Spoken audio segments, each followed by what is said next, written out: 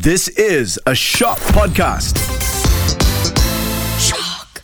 Well, with Alonso's age, he's got some wisdom under him as well. I feel like, turn the clocks back a couple decades ago. A couple decades, not that long. Yeah. But let's say a decade ago when Alonso was a bit more hot-headed, a bit more like Max, he probably would have made the dive. 100%. Like when he was battling Hamilton for the World Championship. Exactly. Yeah. Like everybody's fair game. But I agree. I think he's got a little bit more wisdom and he knows it's coming. I mean, you saw how happy he was for P. Have you ever seen anybody that happy for P2. P2 on a podium? Yeah. You're the first loser. And Yeah. he's so happy. If you ain't first, you're last, right?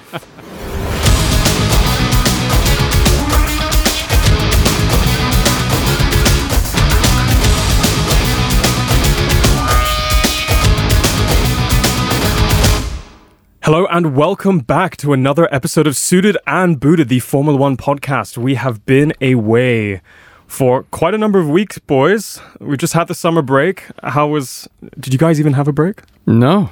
I feel like I need a holiday from that F1 holiday. Yeah, we've been busy doing our own things, but then again, trying to stay tuned to that paddock gossip all along. Exactly. And if we take a look at the gossip over the last couple of weeks, Valtteri Bottas did a bike race dressed up as Duff Man. And it seems like all the other drivers were on either a boat or a beach.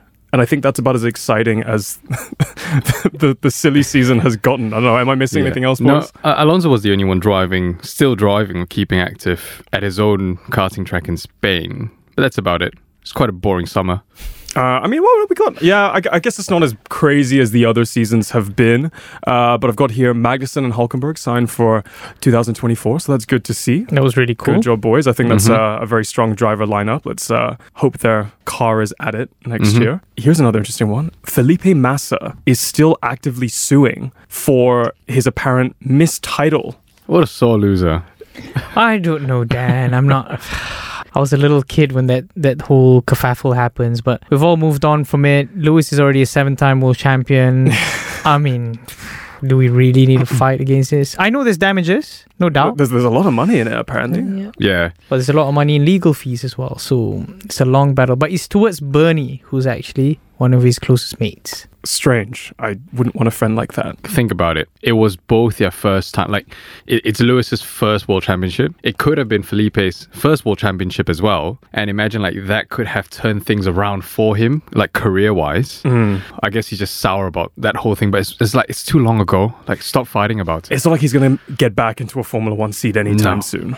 Anyway, and the last bit I have here is there's also a Brawn F1 team / Jensen Button / commentated by Keanu Reeves Formula One documentary about to come out on Disney Plus. Are we all excited for that? That is really cool. It was a historical moment for such a small team, beating the big guys, winning the world championship, and just sold off to what it is Mercedes today. So Jensen left to McLaren, but that whole journey of trying to get that F1 team on the ground and fighting against the big boys. Agreed. I just can't wait for Keanu Reeves to, like, run in like John Wick's, like, with his limp into the scene and just narrating everything. And I'm literally just going to watch it for Keanu Reeves. Anyway, if you guys do end up watching it, let us know how it is, and we might put it into a future segment, or maybe our producer's just gonna delete this segment completely. Anyway, let's get straight into Zandvoort. It has been so long since we've done an episode on a race. Ron, can you please do the honors of the top 5 in both quali and the race? Absolutely. So, Zandvoort Dutch Grand Prix qualifying started off extremely wet. It was bucketing. Max Verstappen matching Sebastian Vettel in the 9th win in a row after the long summer break. Fantastic result for him. Dominant as always. Fernando Alonso coming in P2. Great result again for the team. Once again, I think after the huge upgrade that they've had after, again, the summer break, Pierre Gasly finishing in P3. Alpine was very pleased with that. Okay, so before we get into more detail about quali and the race, there was lots to cover in the race itself. Let's start with practice, because good old Danny Rick, who we know everybody absolutely loves, is now officially injured. He broke his wrist. What happened there, guys? It seems like on the Tarzan corner going up to the back straight, he slipped his rear and went straight into the wall, which is oddly strange, guys. He still held his hands on the steering wheel and it snapped on his wrist. So it seems oddly strange for someone experienced to actually do that, because normally when you have a shunt, you reactively remove your hands from the steering wheel. But he kept it on, snapped his wrist, and even did a surgery 2 days later. So which is a shame. He'll be out for a while, I reckon. I think it's because of the nature of the track, right? There's barely any runoff. So you could see he was trying to hold it. He knew that he was understeering, but he was just hoping that it would just be a slight kiss of the wall. And then, boom, once you make that impact, the steering wheel just completely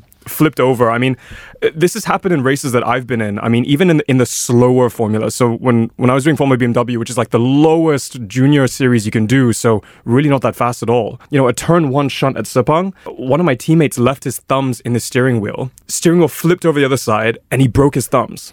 Yeah, it doesn't take a lot of speed for that to happen, and it goes to show how dangerous it still is, because it's open wheel. The moment the wheel gets contact at a certain angle with the barriers, that's it. Wrist gone, thumb gone, and he's got a metal plate now in his wrist, and I think the recovery period is going to be a long time. Yeah, and I know girls all love Danny Rick, but apparently chicks dig scars, so I think his fan base is only gonna do even better. But we wish him a speedy recovery. Of course, this whole incident has then left a massive opportunity for Liam Lawson. I will not touch on that yet because there is so much to unpack there during the race itself. But let's jump straight into quali. Throughout practice and qualifying as well, very, very treacherous conditions. So when you were saying quali, the results were Verstappen, Norris, Russell, Albon, and Alonso. Let's touch on Albon first. His best ever qualifying position, P4 in a Williams. What a guy. I mean, amazing. Both Williams were in the top 10 for qualifying. I think it was a great result for the team. They definitely found something in the car over the course of the summer break. But I'm questioning it because I thought during the summer break there was a period of time, we mentioned this in the last podcast, where they cannot work. So if they can't work, how did they get the new parts out? Jazz, maybe you want to share some thoughts on that? Sometimes I reckon this summer break has, team building exercises, stuff that are done beyond the works of the factory, right? There seems to be glimpses of speed and glimpses of really good pit stops done by Williams. So I think with the experience of James Vowles, he kind of put the groupings of the team together over that summer break and then expedite as much performance as they could. I mean, guys, just recapping from what Ron said of the race earlier, they were disappointed with 8th position, and that was something out of the ordinary for Williams. They wanted 6th or top 5. Mm-hmm. So they really raised the bar up high. They want to fight against the big boys and they truly deserve it. The fact that they're, putting all the hard work that they can in such a small team and small budget organization. Now, the interesting thing with James Vowles is all the interviews he does talks about the long-term plan. He's like, I'm building a team for 3 years down the line. And culture takes 3 years, he said. If anybody's going to have proof in the pudding for that, it is James Vowles. I mean, having seen that in Mercedes, where arguably one of the most military-style cultures in Formula One. So he knows how to get it done. And he's basically saying, don't judge me on my performances in the next kind of 2 to 3 years. Wait till after that. Quite contrarian to what's going on at Alpine, which we spoke about in the last episode, because we know that there's just been mass cullings of all senior management. I mean, like, everybody's been given the axe. So to have the result the Alpine drivers had, particularly Gasly then in the race, is pretty spectacular. But yes, a lot to watch out for from the Williams. One question I do want to ask that will maybe help some of our listeners that aren't too familiar with driving race cars, but getting a Williams into P4, why is it that when the conditions are wet, that suddenly everything equalizes a little bit more, right? Like we all know that Williams is not as good a car as the others in the kind of top 5. But why is that suddenly possible when it starts to rain? That's a good topic to bring up, actually, Dan. Sometimes you see Haas being in the Q3, and sometimes you see Williams, qualifying up front, which is a good thing. It's simply because there's 3 factors. Number 1, the driver themselves manage to extract performance as much as they can within their driving ability. Number 2 is having the team give you the information at the right place at the right time with expediting the usage of the tires. These F1 tire windows are very, very small. Even whether it's wet or it's dry, there's just that certain 3-lap window or a 1-lapper window to maximize that strategy. Number 2, getting into Q3, is sometimes a big relief for the smaller teams. So getting the pressure off the shoulders and say, hey guys, we got nothing to lose, no targets here, and just do our best. And so happened that best is actually a sixth place qualifying. So fourth place. That's fourth place qualifying, sorry. So and that was mega. That really put together the true potential of the team. So that brings them confidence to the next round then. For sure. And I mean, from a driver's perspective as well, you end up extracting more out of the tires, right? When you're racing in the dry, you know, you really are at the limit of the tires and at the limit of the machine. But in the wet, you're not really at the limit of the machine. You're driving to the limit of the tires. And because everybody's on the same tires, there's arguably less performance to be gained from better aero, from better power delivery. Okay, fine, there's going to be some impact in terms of the actual chassis design and structure and the engineering behind that might be able to give some drivers more grip. But really, that's why slower teams and quote-unquote slower drivers can then make those amazing appearances when it does get wet. And this is something that we've said in the previous episodes. When it does rain, I just feel like Formula One gets so much more interesting. I mean, we had such an interesting multiple practice sessions, such an interesting quali when it did start to rain again in Q3.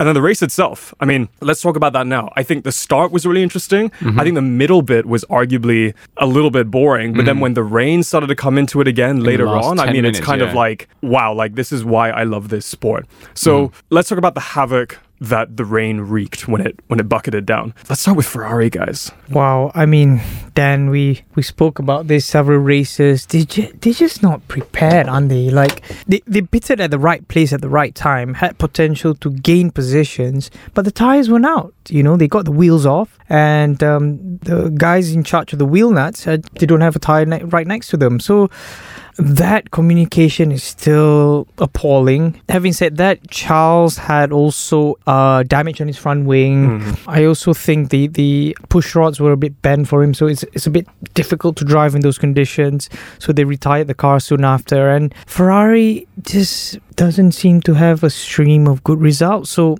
I don't know where they're heading. Is it really their fault? I mean, like I heard, you know, another commentator mention that it was just because Leclerc basically notified them as he was already in the pit lane, and because they're so high up in the pit lane, like quite close to the pit entry, they didn't have much time to react. So it's not necessarily that Ferrari are doing the worst job. It's just maybe with the communication and the luck, it's just always unfortunate for them. But yes, you know, it is a string of mistakes that just constantly happen. And I don't know if you guys saw in the news, I mean, people are asking Leclerc now, I mean, rightly so, is this going to be his, you know, last stint with Ferrari? Like, are you really going to consider moving elsewhere? Yeah, that's putting it in ourselves as well. Like, if you were a Ferrari driver, as glorifying as it is, prestigious as it is to be a Ferrari driver, for how long can you be with a team like that if it's not performing? Would you make that choice of, yeah, I'll stay with the team because it's Ferrari, or even though it's Ferrari, I need to go somewhere else that can get me the results I deserve? Because it's also just going to drag your reputation down, wouldn't it?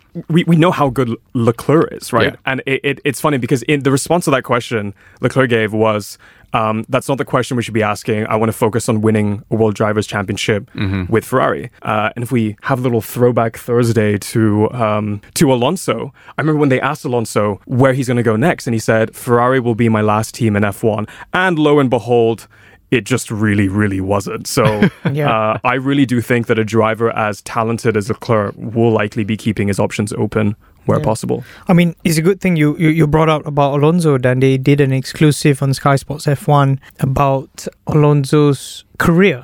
And he did mention as well the fact that during his time with Ferrari was the most precious and valuable time. And if he could turn back time into a younger Alonso, he would have made and enjoyed a lot more time that he was in Ferrari. So that weight over the shoulders, being a Ferrari driver, is just very, very heavy. So the fact that they are having a string of bad results are just making it worse. And now their F1 Ferrari customer team, Haas, is performing, in my opinion, better than them. The car's maybe not there yet, but as a team, they look more structured. They're not making the mistakes Ferrari's making. If Ferrari's not careful, yeah, they'll be overtaken by their own customer team. Which is unreal. And just to make it clear for everybody listening, when you're a customer of Ferrari, what do you get from Ferrari?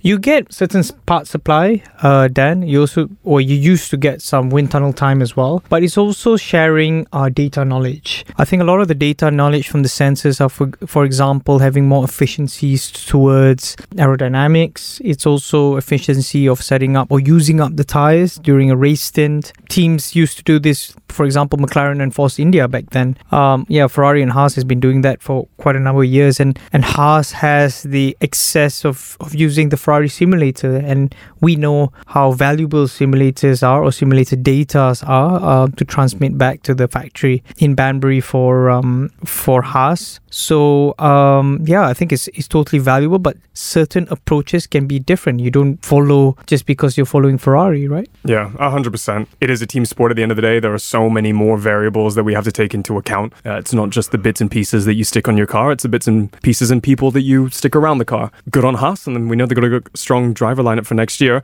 On the topic of Alonso, let's keep that going. I put here in my notes, Alonso still got it. I mean, his start is mega. He has the best starts of any Formula One driver ever, in my opinion. I genuinely believe he is one of the best drivers in the history of driving. I really have so much respect for him. Agreed. I'm with you on there as well, Dan. And if you saw his, for those who didn't watch the race, like you can look back at the recap, the restart of the race right at the end, the last 4 or 5 laps under safety car, he had the chance, like he was charging at Max.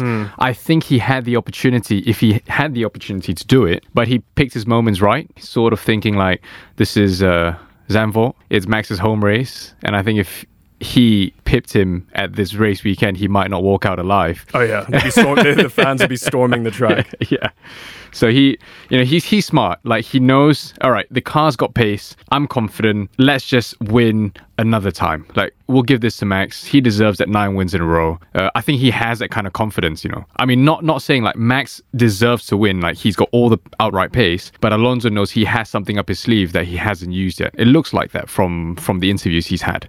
Well, with Alonso's age, he's got some wisdom under him as well. I feel like, turn the clocks back a couple decades ago. A couple decades, not that long. Yeah. But let's say a decade ago when Alonso was a bit more hot-headed, a bit more like Max, he probably would have made the dive. 100%. Like when he was battling Hamilton for the World Championship. Exactly. Yeah. Like everybody's fair game. But I agree. I think he's got a little bit more wisdom and he knows it's coming. I mean, you saw how happy he was for P. Have you ever seen anybody that happy for P2 on a podium? Yeah. You're the first loser. Yeah. So if you ain't first, you're last, right?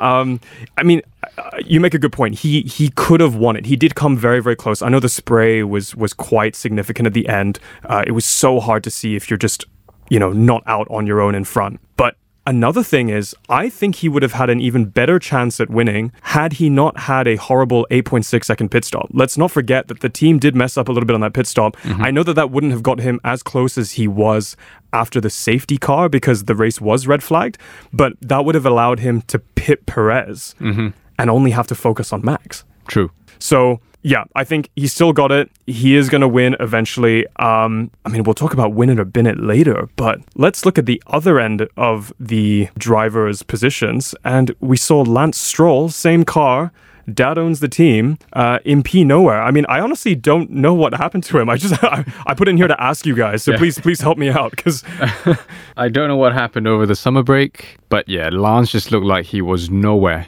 in the race. He was nowhere to be seen. My focus wasn't even on him. I don't know. I think just didn't have the pace all weekend and just, wasn't in the spotlight at all. I mean, it's one thing to not have the pace, but to have that much of a disparity, right? Yeah. Like your own teammate is P2 and you're dead last. I mean, that is on par with, and I know we're going to get some hate for this, let's rope in Sergio Perez. I mean, to be blitzed in qualifying like that, to be blitzed in practice, to be blitzed during the race with such a deficit on lap time and the final delta at the end. I mean, that is a real slap in the face for Perez. There's been heavy comments, really, Dan. There's been several races. I think everyone admires, or even within Red Bull, it looks like they admire his racecraft in trying to expedite as much performance as they can. But yeah, the deficit is still not healthy within Max because that car is capable to do a lot more, to drive a lot more. Historically, of course, driving a newie car is never easy, and you're going to tracks that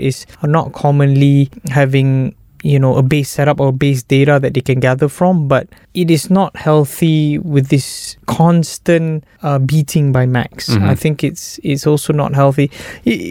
Just looking at Lewis and Bottas, right? We've seen that 5-year relationship. Lewis says he's the best teammate he's ever had, but then the best number 2 he's ever had. So is Max actually seeing that, just admiring as a teamwork just because, Perez is the best number 2? So, I'd love to see Perez fight up front and fight for that world championship against Max, but not battling around trying to survive in that Red Bull. Yeah, I mean, you only ever say you have a best teammate when they're never a threat to you. Ron, wasn't Jazz your best teammate? Yes, he was never a threat to me. But no, fair enough. And look, I think the kind of bullying and anxiety that he might be getting from the news as well is not doing his confidence any favors. I mean, I'm seeing again, and I'm hearing from friends, there's articles where Horner is like, Perez is safe for next season. And then the next day you get an article from Helmut Marko being like, Perez's future depends on Zandvoort. And it's kind of like, yo, if this guy has Instagram, which we all know he does, and he probably follows Formula One, we can fact check that later. Yeah. I mean, he is seeing this stuff. Perez needs to know, and I think he knows that he's driver number 2 and he forever will be if he's going to be in a Red Bull. And he has to accept that, otherwise he won't keep his seat. Historically also, if you put 2 alphas in the same team, let's put Ayrton and Alan Prost together, didn't work out. Lewis and Fernando Alonso didn't work out. You can't have 2 strong drivers in the same team. It'll backfire. I completely agree with you in every other team, but I feel like that's what Red Bull wants. Because the thing is, if you are a number 2 in Red Bull, they will fire you. Yeah. No questions about it. And I agree, every team needs a good number 2, like Bottas to Hamilton in Mercedes. I think that was an amazing duo, kind of like Massa and Schumacher. I know they had a kind of tuffles as well, but this is too much. And let's not forget, Alonso is only 33 points behind Perez in the Drivers' Championship right now. That is embarrassing. There's no nice way to spin it. It is just embarrassing, full stop. We're really going to get hate from all the Perez fans. Our producer is giving us bombastic side eye right now. So yeah, I don't know. Do you guys think he's going to stay in the seat for next year? They've been into these situations before, Dan. I think they had that Weber-Vettel combo with the whole multi-21 kerfuffle. I think they've been through stuff, for example, with Gasly previously, who's underperforming number 2. They've even had drivers that jump in too early, for example with Alex Albon. So they've been through it all. So to deal with such situations, if they say that, look, Perez, stay put and stay number 2, and then you get your next year's contract. But Red Bull is not waiting. They've already are preparing. They have the budget to find any driver they want, as long as they keep Max in a very safeguarded environment. Performance and all the new upgraded kit is going to him, then there's nothing else to bother about. Yeah, fair enough. And speaking of, I mean, we know Red Bull has some of the best drivers in the world under their portfolio. You're both dads, and I want to know what both of your parenting styles are. Do you train your kids up in a safe environment so that they can face the world equipped with a toolbox of skills, or do you just throw them in the deep end? You guys are looking at me like, why am I asking this question?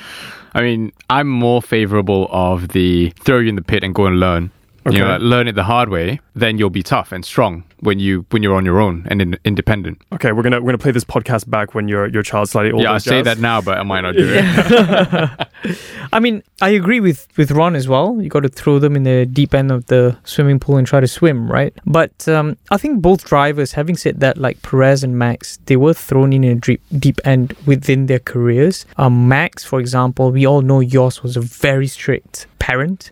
He's got banned in karting races. He's very known and popular about those kind of things. Jos the boss. Exactly. But on the other hand, Perez was also thrown in a deep end from Mexico into living in a 1-bedroom apartment in Germany. You know what I mean? So he had to try to find a survive. He didn't speak English at the time. Very well, but he's got good backing and a good manager who's Adrian Fernandez, who raced in multiple championships in sports cars and Indy cars and Champ cars in America, but then he's got good fundamentals to bring up his career. So I agree with Ron, throwing in a deep end and try to swim. All good points, but I actually asked that question because Liam Lawson got his baptism of fire right? This guy is racing in Japan. He did one practice session in the wet in Zandvoort, and then he was straight into qualifying, also in extremely tricky conditions. I mean, this guy has, obviously had his dream come true, becoming an official Formula One racing driver, but probably in the most nightmarish way it could happen. Because, as a racing driver, you want it to be dry, you want it to be on a track that you've been driving since you were in the junior formula, a track that you know how to push the limits. Even if the conditions do change, you know how to handle it. But a track like Zandvoort, it's relatively new, it's just reopened because it was under construction. It's wet, dry, it's in between, and then you have no running time at all. I did think at the beginning, and I think some of us listening will be guilty of this as well, I was like, Liam Lawson was like dead last. Come on, bro. Like, you're meant to be the next prodigy, you're meant to be up there straight away. But let's give the guy credit. When he did get those laps up, he was making his way up in front, and I think I hope he's going to do quite well, because he's going to be in the seat until Ricciardo comes back, and that might be a while. Yeah, kudos to him. He did extremely well for all of those conditions thrown to him. Zandvoort's not the easiest place as well to drive a Formula 1 car, to drive any car, in fact. And with it being rain, dry, whatever it is, he kept all four wheels on the tarmac, did not make a mistake. You could see his times improving as well as the race went on. He was fighting closely with the guys. He wasn't, 20 seconds behind anyone else. He did well for his debut, I have to say. So here's a question. Why did AlphaTauri not go back to getting Nick de Vries, right? Let's put this in perspective. It's his home track. He's Dutch. He knows the track. He's got Dutch fans. It's good marketing. It's good promo for a junior team that doesn't have as much promo as Red Bull, right? Everybody's wearing Red Bull merch that weekend. And he's done, 1-2 seasons? Like, he's driven this F1 car before. So it's less of a risk. But why did they still go with Liam? I think the grooming process starts now already, Dan. Or perhaps Nick is already in America and Harvard doing his course. And Liam is on a break and doesn't have his race in Japan. So other than staying in Tokyo and Milton Keynes, I think he's the closest driver that they could fly out. You can see that his helmet didn't have the AlphaTauri logos. Some of his kit still has the Red Bull Junior stickers on them. And I think they want to already measure his adaptation now. But you're right. Zandvoort is probably an unfair, swimming pool to throw into. But he did a mega job, right? He battled with the Ferraris. He didn't crash, didn't put a foot wrong. And you know what I like about Liam, when there was a video of him walking to the track and did his first interview, and his level of confidence was like, I'm ready to learn, I'm ready to take on this challenge, and I've been waiting for this for a long time.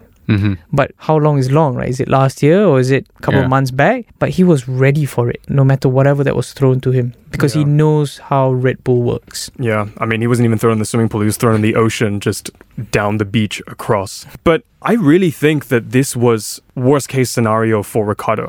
Let's put the broken wrist aside. His debut into AlphaTauri this season was to prime him to potentially replace Perez, right? We know that is what he's vying for. And as we've just spoken about, Perez may get fired this year, he may get fired next year. But all we know for sure, or what I really feel, is he's going to get fired. So that spot's going to open up. But is it now Ricciardo, or is this priming of Liam Lawson going to pit Ricciardo, and are they going to put Liam into that Red Bull and prioritize him over Daniel because he's younger blood? I don't know. If he shows up Yuki enough this season, he might prove that he's better. So much speculation. It really depends on the contract they currently have with Ricciardo, on how many races left they have with him. And if Liam proves to do well in the next few races while Ricciardo's recovering, who knows? Red Bull's notorious and known to do stuff like that, to just throw drivers around and just reshuffle the entire lineup. Because Ricciardo's come back with this kind of relaxed aura, but when he does come back, it's not going to be relaxed anymore, because he knows he will have however many races left to outshine whatever result Liam Lawson puts in. And this very well may be the end of his F1 career. He's older, people love him, he's better at marketing, but at the end of the day, that doesn't really matter. We're talking about Perez being fired. The guy brings in some of the most sponsorship money of any driver in the sport from South America. So if it was all marketing and money, Perez would be there forever. But here we are talking about him being on the line. Let's talk about that same scenario for someone else. Logan Sargent, we know he's bringing a lot of money, right, from the States. But I don't know. I kind of feel like this might be his last year as well. It was a bit of a disappointing showing. We saw a rookie mistake, actually. Dan, he crashed at the exit of Scheivlak corner, right on the curbs when he was damp. We know that, wet, damp curbs are avoidable.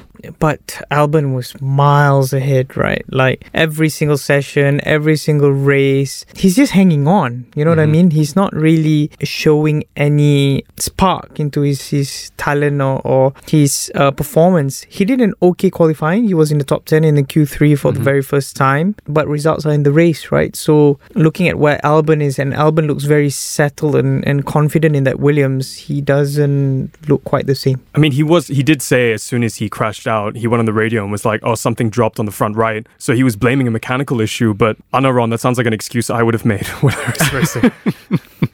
Well, we won't know for sure. If something did, then okay, maybe it's unfortunate, not his fault. But he did crash in qualifying himself in Q3. So it's not surprising if he did it again in the race. Yeah. So win it, bin it, I'll ask you guys later. I'm gonna ask all of us to say it at the same time. So I'll expect all of us to say his name.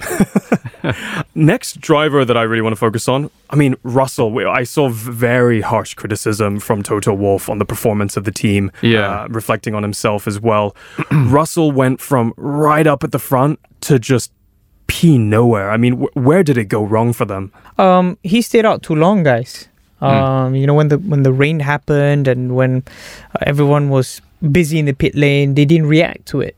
Whereby Lewis did. Lewis was pissed the first time round when they didn't call him in, but on the second time when it showered, they reacted to it. I think George went the other side of the table and said, let's stay out, and the engineers and the strategists also said, okay, we hang on to it and see how long we go, and they'd lost a lot of time, like almost 40 seconds if I'm not mistaken. Yeah. So that was enough to get him out of the points, and by the time you want to chase back, the front guy's already gone. This doesn't look like a normal mistake that a team like Mercedes would do. All these teams have got all kinds of radars, all kinds of sensors to detect when the rain's coming.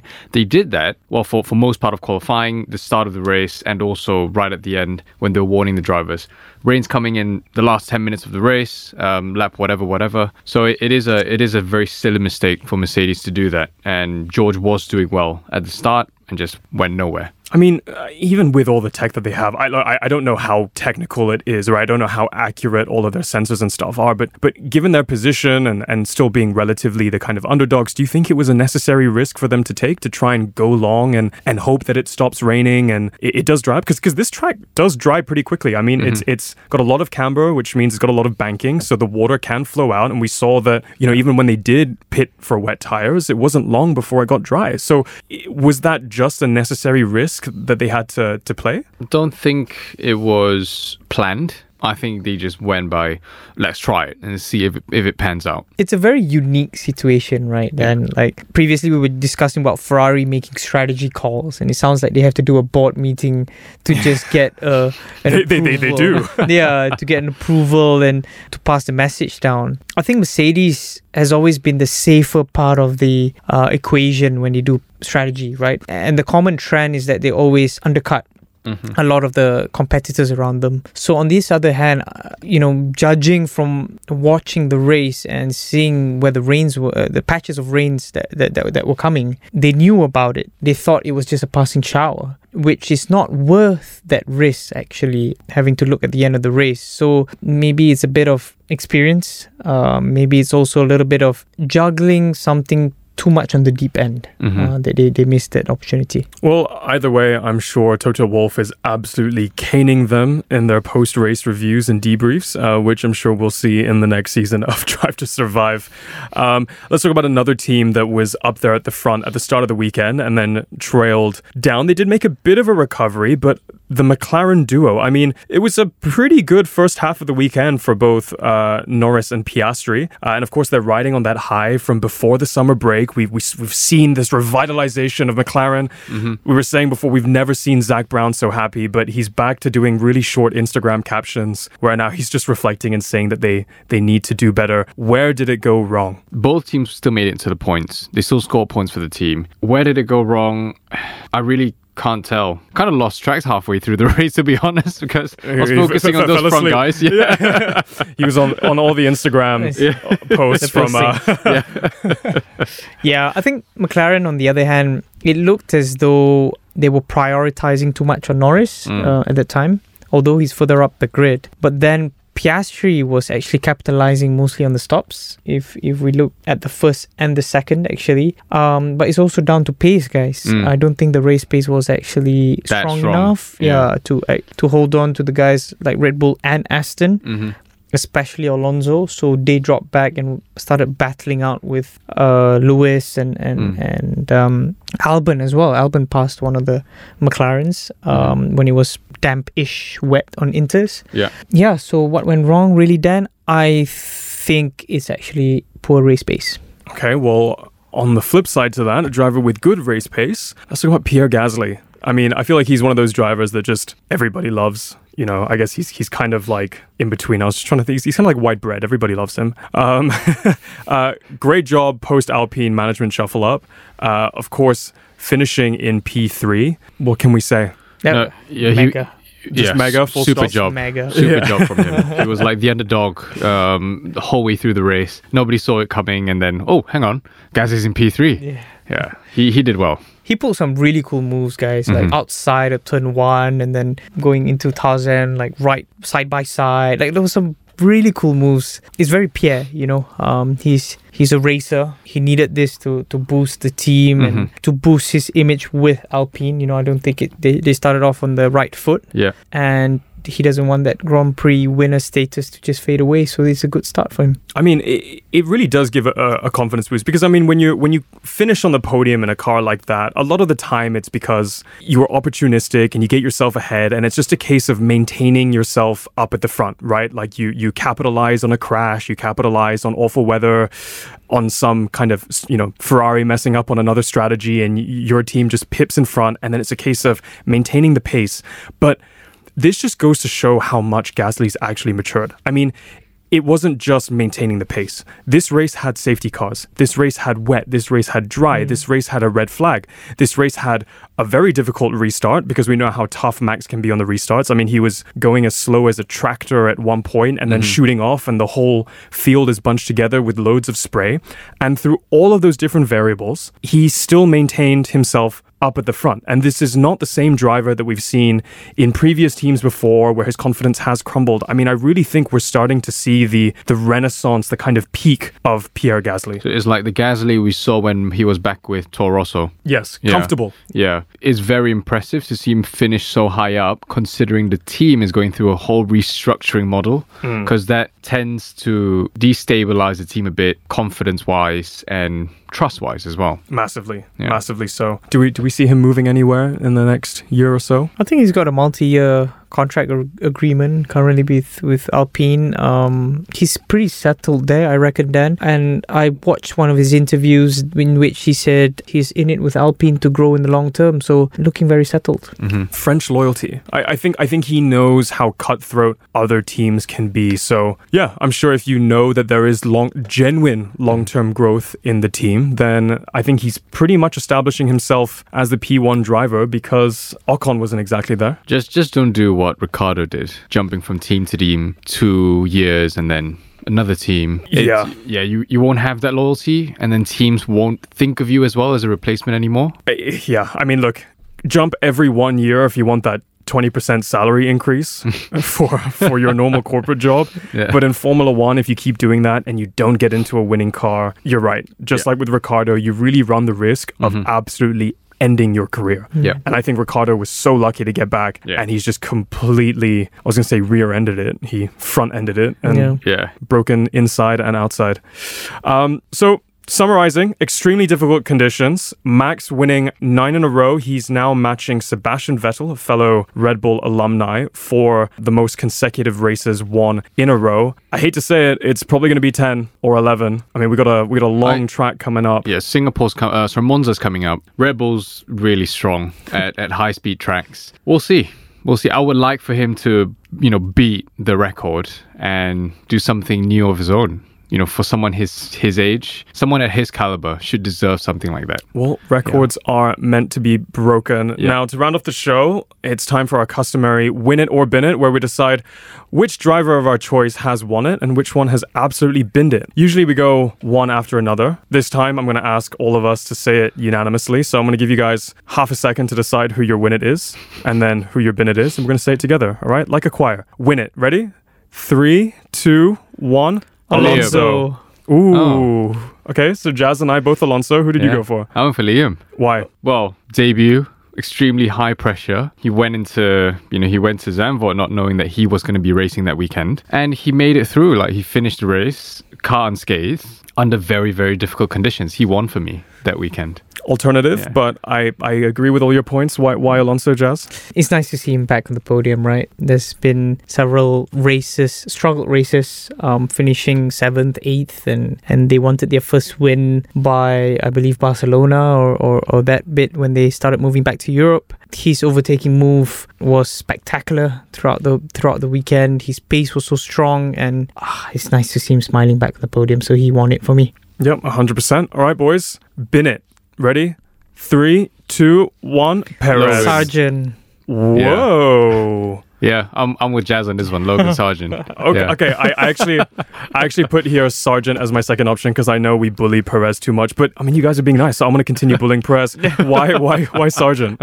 Well, Binder in Q3, even though he was, he's in the top 10, but yeah, he didn't even give him a chance to try for 9th or 8th maybe. And then Binder again in the race. He just binned it down. Like, He literally binned it non-stop. Fair enough. Okay, he's binned it the last few races. We're as well, taking it so. literally. I would justify why I chose Perez, but you guys can just rewind this podcast and listen to my ranting earlier on. Okay, looking forward, we are back in the swing of things for the second half of the championship. The next race is in Monza in Italia from the 1st to the 3rd of September, so really not long to go. Please do stay tuned for the next episode. You can listen to Suited and Booted, the Formula One podcast, on all of your favorite podcast streaming platforms, including the Shock app, Apple Podcasts, and Spotify. Don't forget to subscribe. We're seeing all the data. We love all you guys tuning in to listen. The most important is, of course, leaving us a 5-star review. It really does go a long way. Follow us on social media. Drop us a DM either on our Suited and Booted Instagram page or just slide into any of our DMs. I know most of you might be sliding into Jazz and Wayron's DMs already. Keep it up. Ask questions. We will answer them next week. And all I'm going to say is I hope it rains again in Monza. Otherwise, it might be a bit of a boring runaway. It's definitely a Red Bull weekend, but we'll see the meat pack having a good battle. Okay, well, plenty of analysis to come. Only a week away. My name is Daniel Woodruff. I'm Wayron Tan. I'm Jasmine Jafar. And this is Suited and Booted. Take care and drive safe.